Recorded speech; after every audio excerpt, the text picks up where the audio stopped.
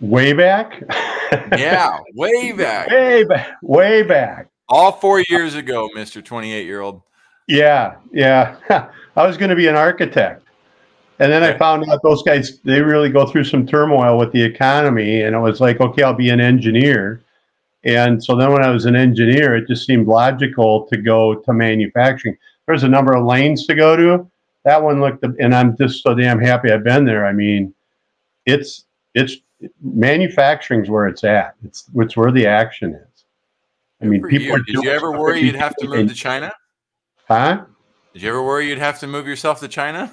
No, never worried about that. I went through the spell where people said, "Man, good luck finding something. All the manufacturing's left this country," and I'm like, "No, it didn't. No, it didn't. You're listening to the news." And then, of course, a lot did leave. But then, as we all know, over the last, 8 or 10 years or something like that, it's really been coming back. And it That's just awesome. keeps coming. Yeah. So see, I've also been hearing that from some of the leaders in the world lately, that there's a big flux of manufacturing that's coming back. So what was so stable in the manufacturing industry that made you so certain, like, man, this is huge here? What were we doing? What were we manufacturing here in the US that was never leaving? It wasn't that kind of an attraction. I mean, the first off, when I declared I was going to be an engineer, my dad said, "Well, what do you want to do that for?" All they do is get laid off. And I mean, and they do. It happens. It's happened more than once, and I know people that's happened to more than once. But I would tell you now, looking in retrospect, what's so damn cool about manufacturing? People go to work every day, and at the end of the day, they can look over there and say, "I made all that stuff." And you go to a lot of other types of businesses, and they go, "Well, I moved a lot of paper, or I did a lot of stuff on my computer, or I talked to a lot of people." They can't see it, but the people that work in manufacturing, they're creating. It's happening right in front of them. And at the end of the day, it's on a truck and it's leaving, kind of thing. So it's real. Awesome. I gotta clarify my question too. What areas of manufacturing have been super stable in the United States? From an industry perspective? There's a long list, but yeah, from an industry perspective, I'm pretty layman's when it comes to manufacturing. Yeah, there's just a lot. I don't even know where to start to answer that question yet, because I've been somebody who has not been somebody who went to a company and stayed there forever in that industry. I've worked in a variety of industries, a couple of times at the huge corporate conglomerates, but many times at the medium or certainly the small family-owned, PE-owned manufacturing companies in arguably niche industries. What are some of these products? If you could rattle some off, what are some of the ones that you went through? So I've done med device, done some of that.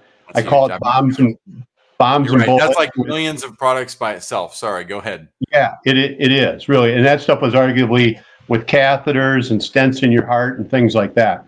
I call it bombs and bullets. When I work with a defense contractor, we got to build that stuff right so we can protect this country. That was very early on. I've been in one that made window and door components, the window jambs and the casings and all that kind of stuff.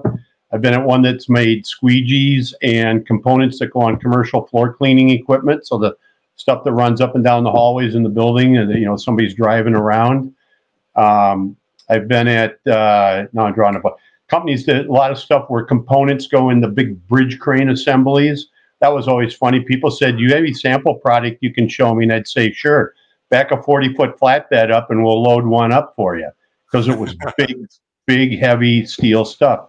A company that made punch press tooling. People buy the punch presses, they need the tools. It's like the drill bits that go in your drill, right? So the tooling for that, window and door components, med device. Yeah, I don't know. That's a lot of it right there. But it's all different industries. You were Tony Stark at one point. All right. Welcome in to Vision Pros Live with Jackson Callum. I'm your show host. We will be doing interviews for visionary entrepreneurs and guest leaders who are building fantastic visions out there.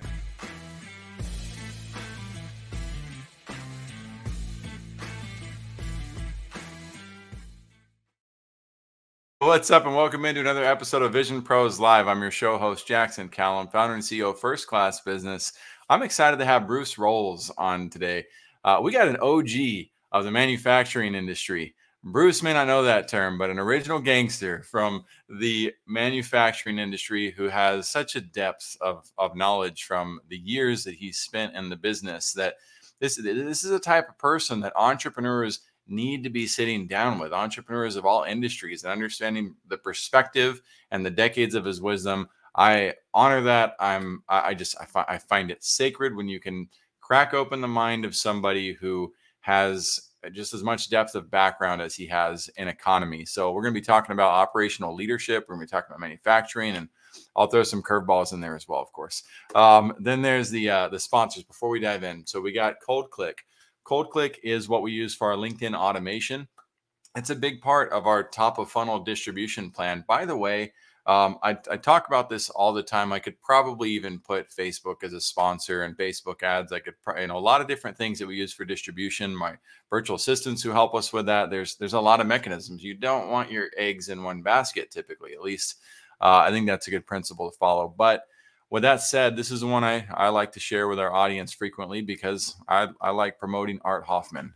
He's not Mark Zuckerberg, but he is a wonderful man who has done a lot to make sure to help our business with our growth. So with LinkedIn automation, the point is not to be pesky to as many people as possible. It's to intrigue and attract as many people as possible so that the right people who are in the right position can move forward and say, hey, you know what, I kind of need that. Or, hey, yeah, I want to work together on that.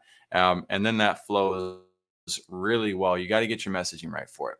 Number 2 is Simply Fast Websites. Came across this program from Shane Michael, and I was like, man, if I was in a position where I was starting over or I didn't have a website and I was brand new to the game, this would have saved me hundreds of hours, possibly, I think thousands of hours, in addition to making sure that somebody could just sat me down and said, Jackson, don't focus on your website.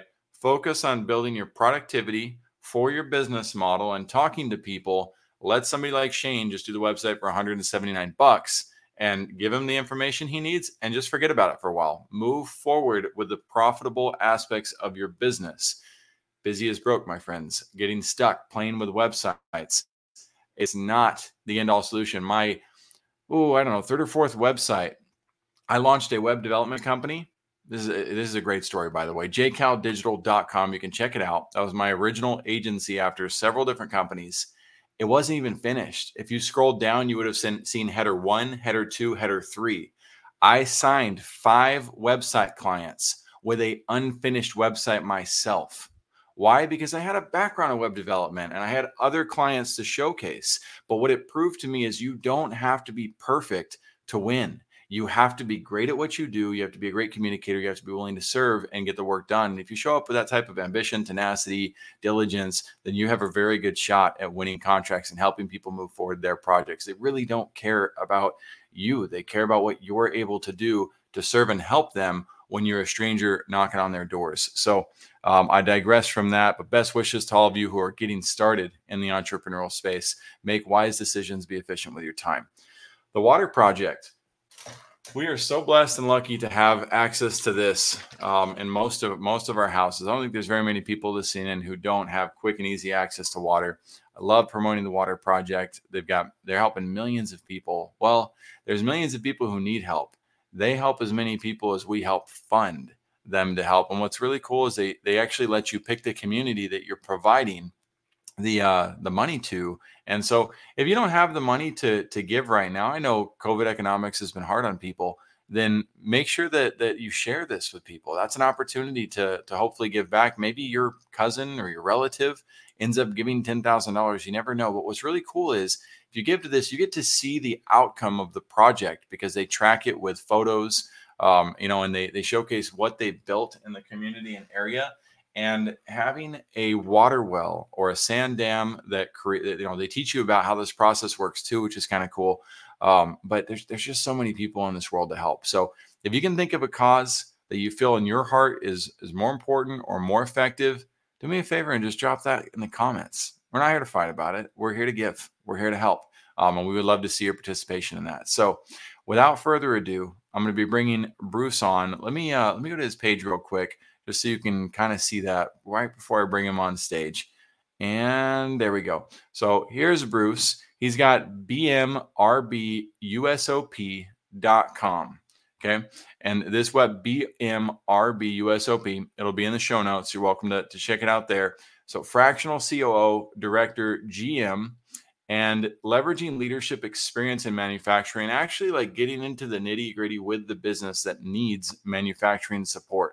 We'll see what areas he helps with beyond that. I'll get his take on who should be listening. Without further ado, Bruce, welcome to Vision Pros Live. Good morning. Glad to be here. Good morning. Happy to have you, man. So as I mentioned right there, Bruce, who do you feel should be listening right now? And why beyond the 30 years of experience? What are some nuts and bolts of why they should be listening? The who is, I guess, anybody that's either interested in how some of this independent space works with the kind of opportunities that are there for them. And then at the other side of that, obviously, are the small and medium-sized business owners, CEOs, presidents, those sorts of people. There's a real transformation going on out there in terms of the kinds of resources that are available to companies that are small in size that never were available before. An example is there's been financial folks out there that help small companies with their cash flow and all those sorts of things. But when you transition into what's going on, I only know a handful of people doing what I'm doing, which provides that operations leadership to small manufacturing companies. Before this transformation that's going on out there happened, those small companies couldn't get to people like me. They couldn't afford them, and or there wasn't enough work to justify bringing them on. And they had to wait until their company grew to that size.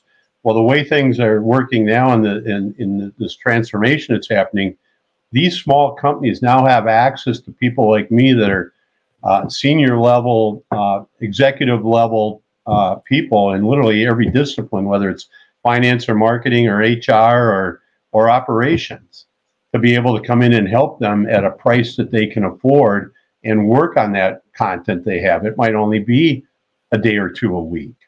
And now they can, now it's a resource that's available.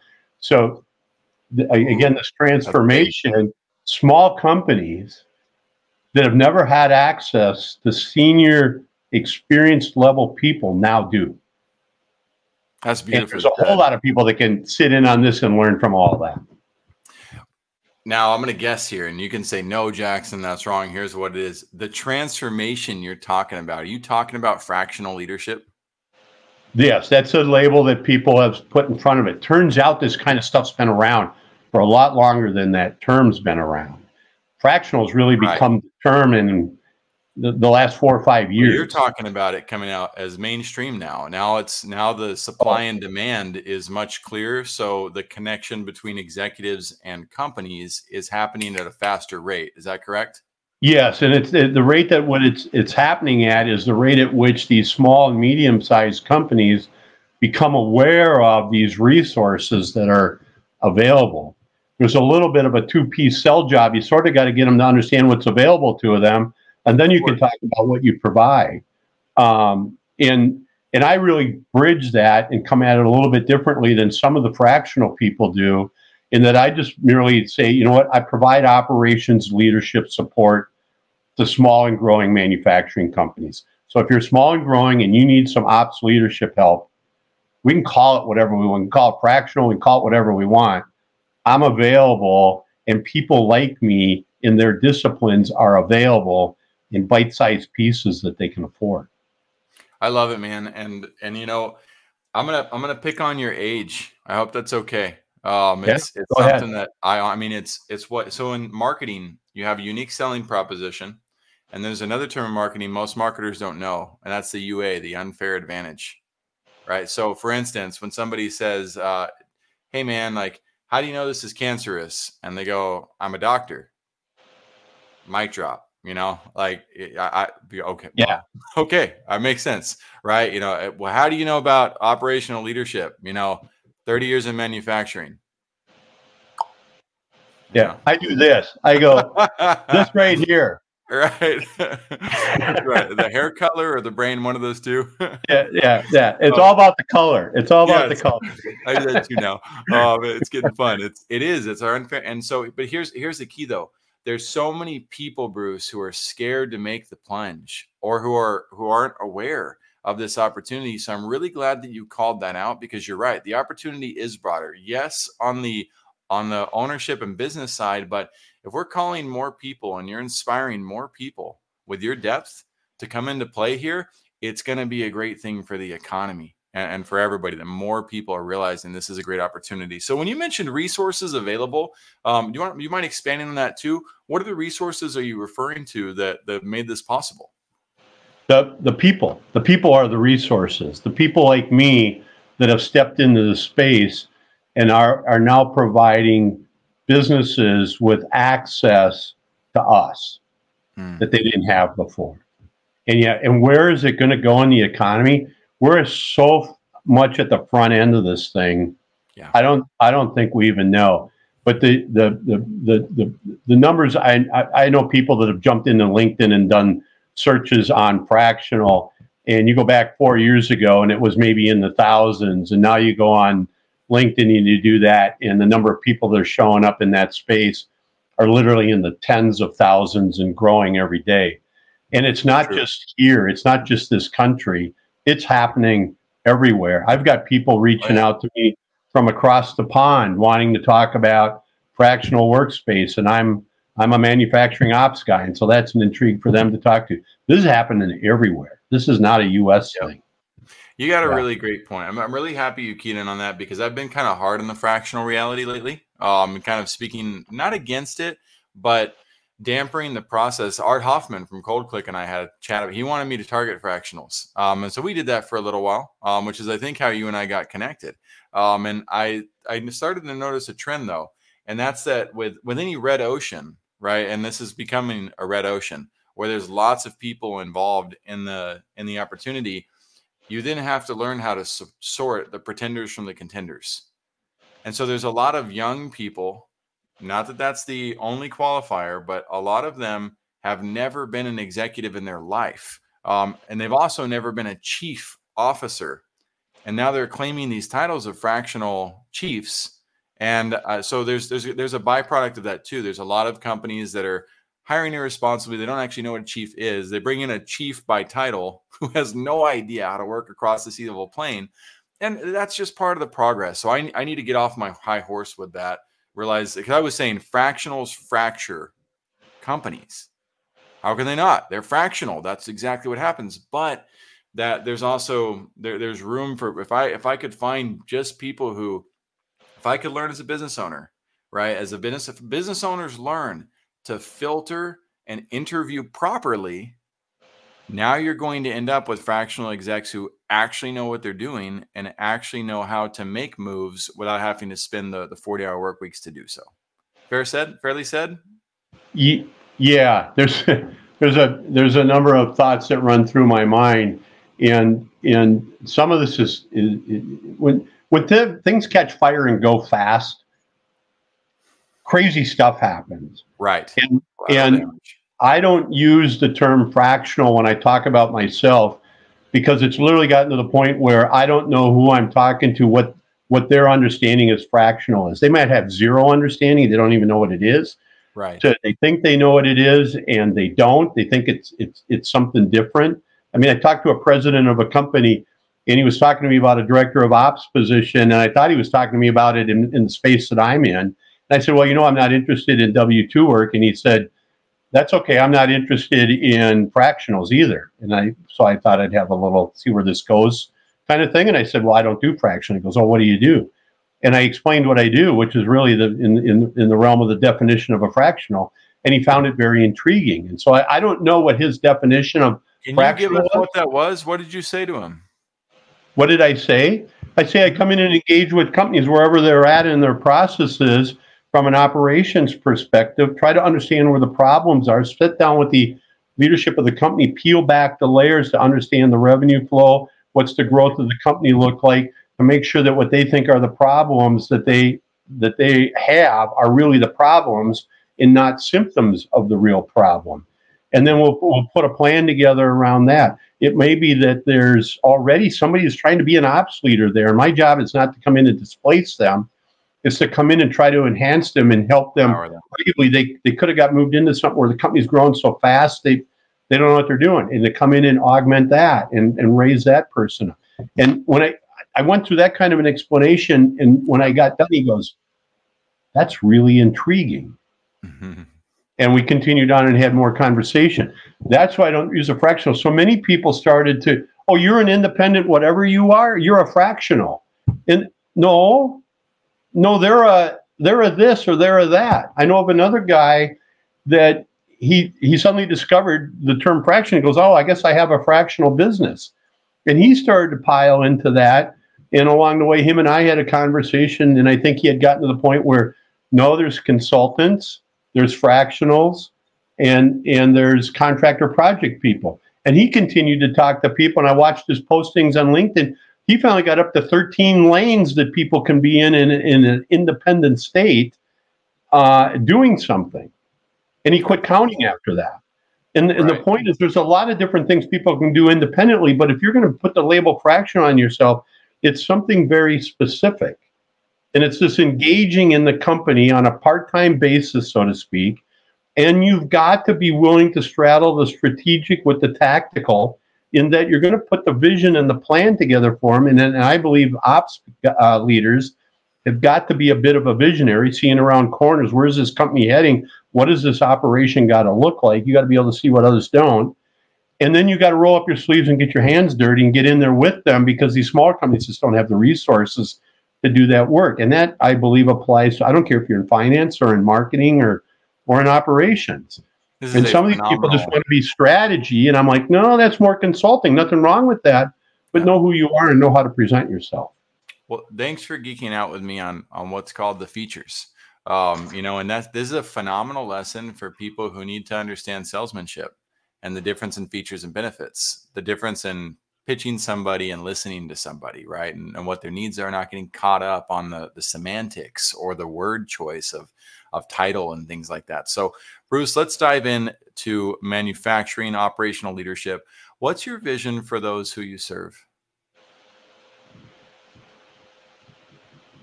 I'll start it in the arguably assumable that when that company has reached out to me, that leader, that CEO, that president has reached out to me and said, we need to connect and have a conversation. My first assumption is they got some kind of problem. There's something's going on and they don't know how to fix it.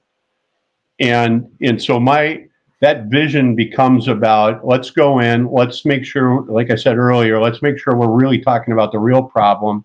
And when we talk about those things, we can both understand it. So we understand where we're starting at. Then we can talk about where do we need to get to.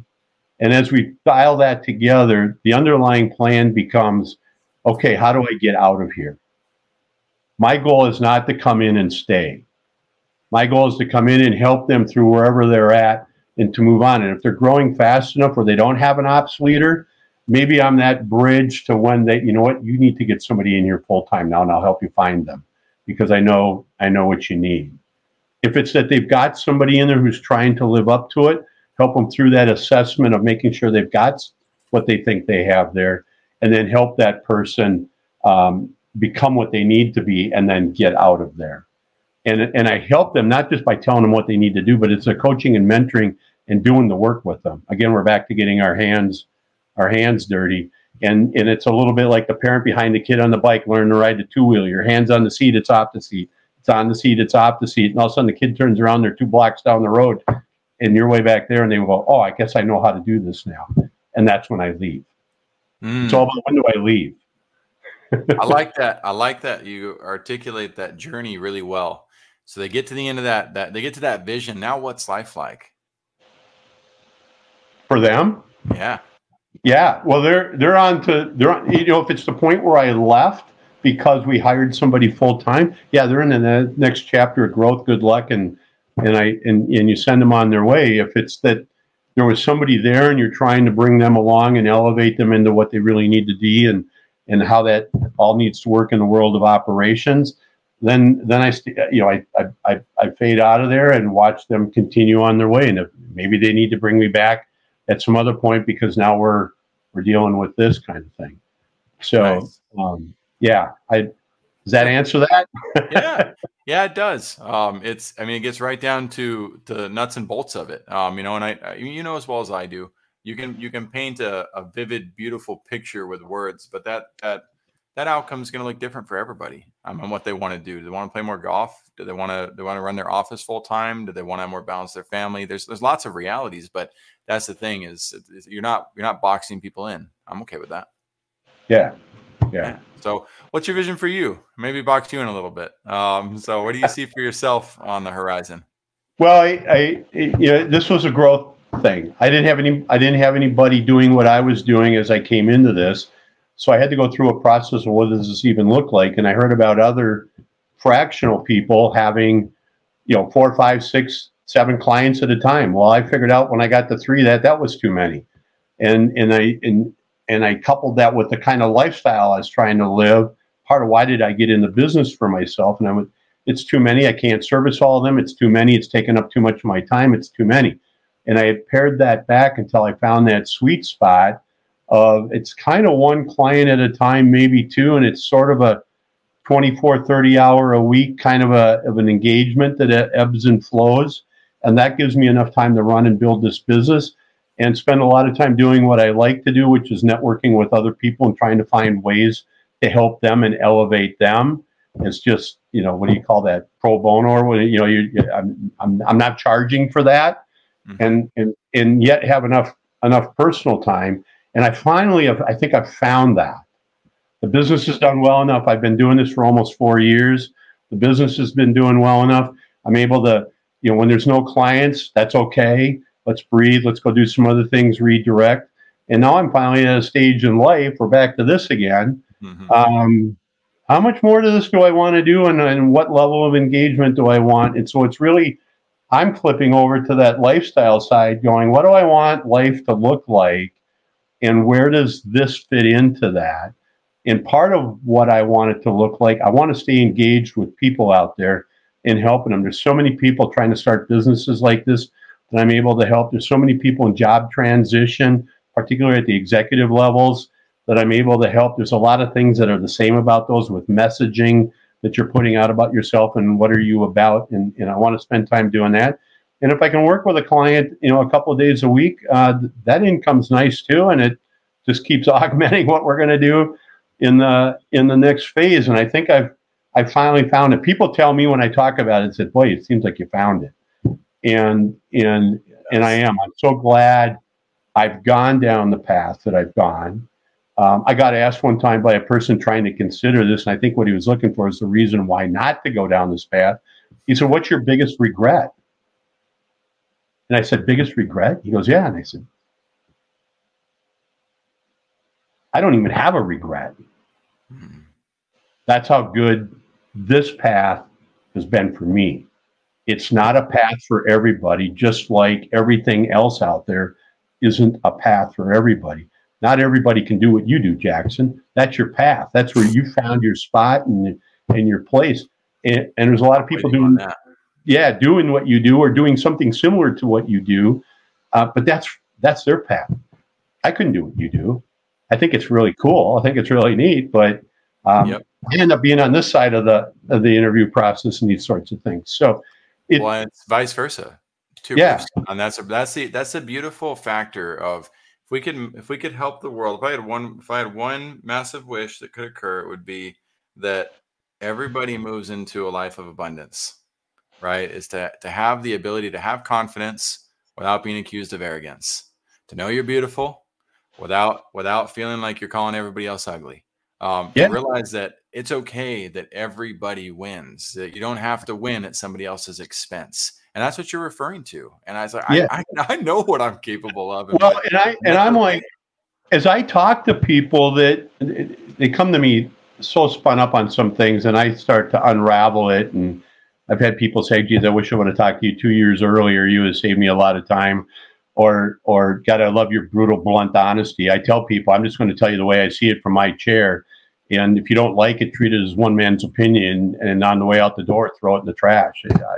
I'm sorry, that's me. But what I try to get people to understand, really look at that personal side of life. How do you want to live? What do you want to do? And then when you cross over in this spot about, okay, I need some money, I got to generate revenue. Where's that passion? Where's that stuff that you're really interested in intersect with what you're really good at? Because I don't care what it is. I don't care if it's skiing, skating, doing what you do what I do. Somebody's making money at it. Yep. That's go correct. Go find your space. And if you can get it defined well enough, you will find there's plenty of people out there that want to help you succeed at that. And they're not going to charge you an arm and a leg to do it. That's right. Because they relish in the fact the lights are coming on for you and you're succeeding and you're moving forward. That's what I've come to experience. I love it. That's why we launched passionpro.org as well. So we got a whole free program on helping people uncover their passions. And it works for those who it works very well for those who take it seriously. And it doesn't work for those who don't, and that's okay. You and whether you're willing to be open about those realities or not. Let's dive into a darker area. What's your worst leadership experience ever, Bruce? This can be a leader that you've been led by, or one that you've seen and witnessed on television, or your own experience. I've been on the receiving end of some pretty harsh things. I mean, if I go back to early in my career, literally, I don't think I was out of college 3 or 4 years, and in the company I was working for, there was a program that they won, and we were going to need to set up new manufacturing operations to be able to absorb this and make these products, and we needed to do it quickly. And there was a team of 3 of us, and we put this package together, and back in the day, it was going to be a few $1 million, so you can imagine what it would be today. And we walked in and met down with the leadership of the company for that division. We sat down and put it all out in front of them, and I started to talk about it. And the leader literally said, I don't like the format any of this is in. It's not the format that we're looking for. And he pushed there was some paper there, and he pushed it hard enough that it got just a little airborne. It hit me. And I'm like, wow. Oh, okay. I mean, I'm a greenhorn, right? This is how business works. Okay. Well, we got through that. We got them what they wanted. We got the project approved, and we moved on. But you remember that as my God, don't ever be like that, no matter what you do. Right. Later in my career, more recently, with a company I was working on with some lean transformation stuff, was trying to get the leadership team more engaged in it, the VPs and everybody, and they were all willing to, except the leader of the company. And we were in his office, and the feet were up on the table, and it was everything I need to know about what you're talking about is right over there in that drawer over there, and case closed. And we were talking about stuff that involved culture transformations and things like that, and I was like, whoa, there's another data point. Don't be like that. Listen to the people. And I really have tried to become somebody who when I work with a business, there's problems and they need to be solved. And the people that know where the real problems are and what's really broken and not working are the people doing the work. I don't care what their job is. I don't care if it's making widgets on the floor or a buyer in the purchasing department. They know where the problems are. And if we're going to go fix things, we have to go talk to those people. We have to build relationships with those people and let them know we want to know what they're struggling with. And I want to know what they think we should do about it, no matter how absurd it might seem to me. And we've got to get behind those people and let them drive those solutions. And again, I don't care what kind of business you're in. And empower them. They know where the problems are. They've got ideas. Some of those might take the company to the knees, so you might want to go cautiously about how you go about some of the stuff. And let them lead it. And I just get behind them and go, let me know where the problems are, and I'll go get those out of your way. I love this. And, So and some of that comes from some of that early stuff I ran into where, no, this is the way it is. You yep. know, But doesn't here's mean what I've been perfect at that over my journey. Doesn't mean I haven't stubbed my toe and banged my head into the wall and stuff. But you try to learn from it and go, okay, what did I do wrong there, so I don't do that again? You know. Here's what I learned from my generation, though. There's some really valuable truths in this. So that first person who pushed that contract back at you and it hit you, they're fairly aggressive. Maybe in modern society we would label them harsher than that. And you guys still won the contract, right? Did I understand that correctly? You still brought them on as a client. We had gotten the contract to manufacture this stuff. What I was working on was the proposal to management, about what we were going to have to set up for a manufacturing line, how much money we were going to spend to do that, and we needed the approval to do that so we could go do what we're supposed to do. Here's my point: you guys made it work. You made it work. You saw the bigger picture. In modern society, a lot of young leaders want to execute the leader with flaws. It's Yes. no, I'm done. I'm out of here. I'm not doing this. And there's this finite judgment of like, they offended me. I'm done. They don't speak to me that way. I'm out. And Yes. there's a healthy point of like, there's toxic relationships that, should not be, engaged with, of course. However, we also run the risk of leaving the entire organization susceptible to far worse misery if we don't give the leader with flaws grace and come in and make a profound impact in areas that systematically improves the lives of others. I think there's a harmonic balance in between those two realities that you showcased in that particular scenario that, again, modern leaders, especially young leaders, and I say leaders, I'm talking about the people that were in your positions, the people who are the rookie leaders coming in, they're able to make an impact. And if our society opens back up to being more graceful with people's flaws, all ships will rise. Personal opinion. Yeah. I think I concur. Well, I know I concur with it. I think I would phrase some of it this way: that maybe back in the day, the pendulum was too far one way. Yeah. And now it's swung way too far the other way. Right. And we got to find that middle where you're not going to like what your leader says sometimes. You're going to disagree with them. Yep. Welcome to life. They're going to use the wrong word to describe. I've done that. I've used a word that meant something to some people that I had no idea it meant that. Had I known that, I wouldn't have said that. I did some real serious fence mending and pleaded. I've been there. I speak Spanish. It happens to me all the time in the Spanish language. It's not easy to and so people are going to do that.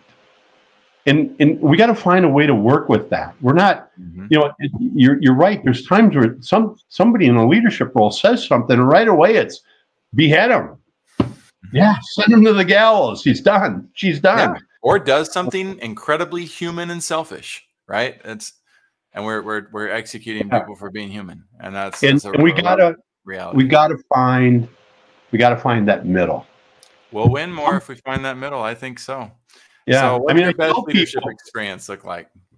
I was just going to add that I tell people in leadership, there's times where you got to be prepared to be and it starts with a D. And if you're not willing to be that on occasion, you're not going to make it. Yep. I mean, you don't do that as a habit. You don't do that as routine, but sometimes somebody's got to step up and be the boss and say, this is what we're doing. And then you can step back, and now we move forward. It starts with the D. You got to be willing to be a dummy at times. You got to be willing to be the dirt bag at times. I guess you got to be willing to be the difficult leader at times. I got you. I picked it up. Yeah. You're good. Yep. So, all right, Bruce, let's dive into that best leadership experience. What does that look like? What's been the best leadership experience you've been in? a lot of it centers around probably the last full-time job I had. And ultimately, when I came in there, you looked at operations, the manufacturing floor, and it was really chaotic in nature. Stuff was going back and forth, inventories all over the place. You name it, and you could put your finger on it. And I was this vision started to develop about we have to transform this operation out here. We're not going to get where we need to get to in the efficiencies. And I partnered with the person who was the leader of the supply chain side of the business. They didn't like the way the warehousing was. And so we were going to transform this. And so a smaller group of us on leadership talked about how to block the building out in terms of what's the flow going to be. So fork trucks are always moving one direction. We got those big pieces. And then I turned it over to the production teams and said, your department's going to be over here. Your material is going to come here and it's going to leave there. I need you guys to tell me what that layout, where do you want to put what machines? How do you want to do this? And we turned it over to the production supervisors and the production people, the people that ran the machines, to come up with the layouts. And all we did was just coach a little bit. I might challenge them on a couple of things. I'm not seeing this right. And there would be some tweaks. But really what happened in every department in terms of, and we moved everything over the course of about a year or so. We moved, everything was in a new spot. So big machines, everything. And, but that was those people coming up with the way that building should be laid out and functioning, and they owned it. And boy, did they help make it work as we transformed it going forward. Yeah. I love that example. Yeah. I love that example. I think I got that one right. So well, here's what's really cool. The best leadership experience is often referred to as the best mentor that somebody's had, and that's one, and there's nothing wrong with that. But what's really cool about your story is you're talking about empowering the people that you're supposed to be serving as the leaders, and they leveled up to the cause. What's really cool, if you're listening in right now, there's a campaign that reminds me of that you can double down and learn even more from. Look up the Domino's Pizza advertisement campaigns. And you're going to have to go through probably several on YouTube. I imagine some have changed, but several years ago, it's almost a decade now, the CEO or president owner came out and said, listen, our pizza downright sucks. It's awful. And we realize it. We've cut corners. We've started using, not natural goods. We've destroyed this, and we're done, being a really crappy pizza company. And they start taking pizzas to 1-star review people's houses and saying, hey, we want you to try the new pizza. And they made this big turnaround, right? That was step one. Step two, though, is what I'm referring to. And step two, they went to their general managers and their workers, and they said, what do you hate about working at Domino's? And what do you want to see happen? And so they did this campaign where they actually publicized it, and they let the general managers take sledgehammers to the actual physical location, because that's what they hated most. And they transformed the style of service they were providing from within. But it was a really neat way to kind of do the type of leadership you're talking about, and also leverage the ability to rebrand themselves with that opportunity. So thank you for sharing that type of an experience, because there are models out there. There's people like you out there who can showcase how to do that effectively. I'll have to go look that up, because I guess I'm aware of some of that. But as you told it there, they started in the right spot, and that was with VOC, voice of the customer.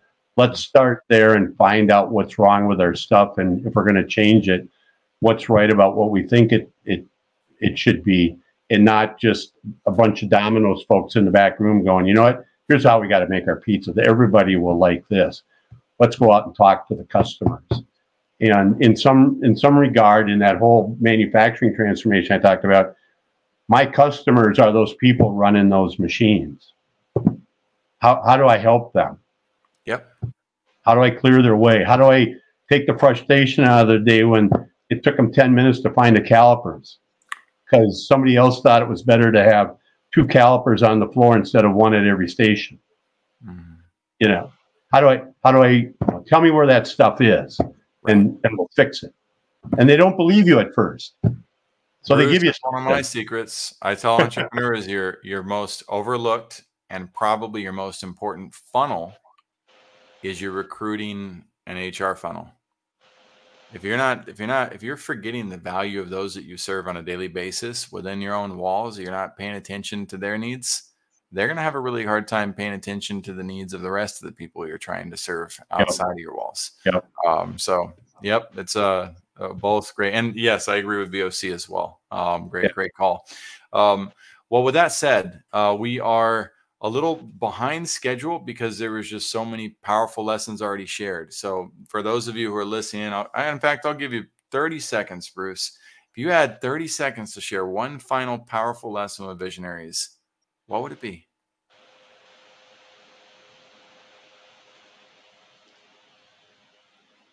Here's how I talk about them.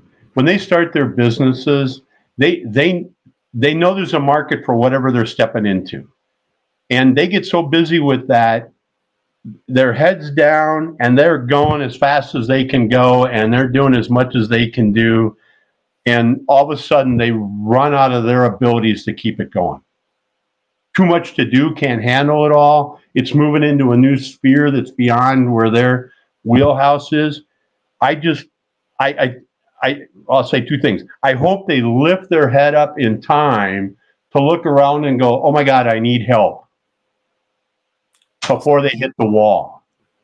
And I say this with a little bit of jest. We all hear about people that own and run businesses, and if they're successful, that is arguably not their first one. That's probably their third one or maybe their fourth one. Right. And I think what happened was, on that one that was successful, they picked their head up soon enough they could get the help they needed before they hit the wall. And I would say to those entrepreneurs, those visionaries in those businesses, the help's available now. In this so-called fractional space, the help's available. You can afford it. You can get it. It doesn't mean you're a failure because you got to go get help. It just means you're at the next level. Whoa. Vision Pros. You heard it from Bruce Rolls himself. The landing page will contain all the links that you need to reconnect. Don't hesitate to comment if you have a question. Like, share this with people. I think it was an awesome interview. Bruce, thanks for joining us today on Vision Pros Live. Thanks for having me. I'm glad to be here. Hope I helped somebody. Everybody have a fantastic day. We'll see you on the next show. Thank you for being here today. I'm really happy that you tuned in to Vision Pros Live. I'm looking forward to seeing your reactions as these episodes continue to move forward. This is going to get more and more fun. We'll have more and more engagement as well. We'll invite people to participate in the show. And thank you for giving us your time and attention. Have an excellent time.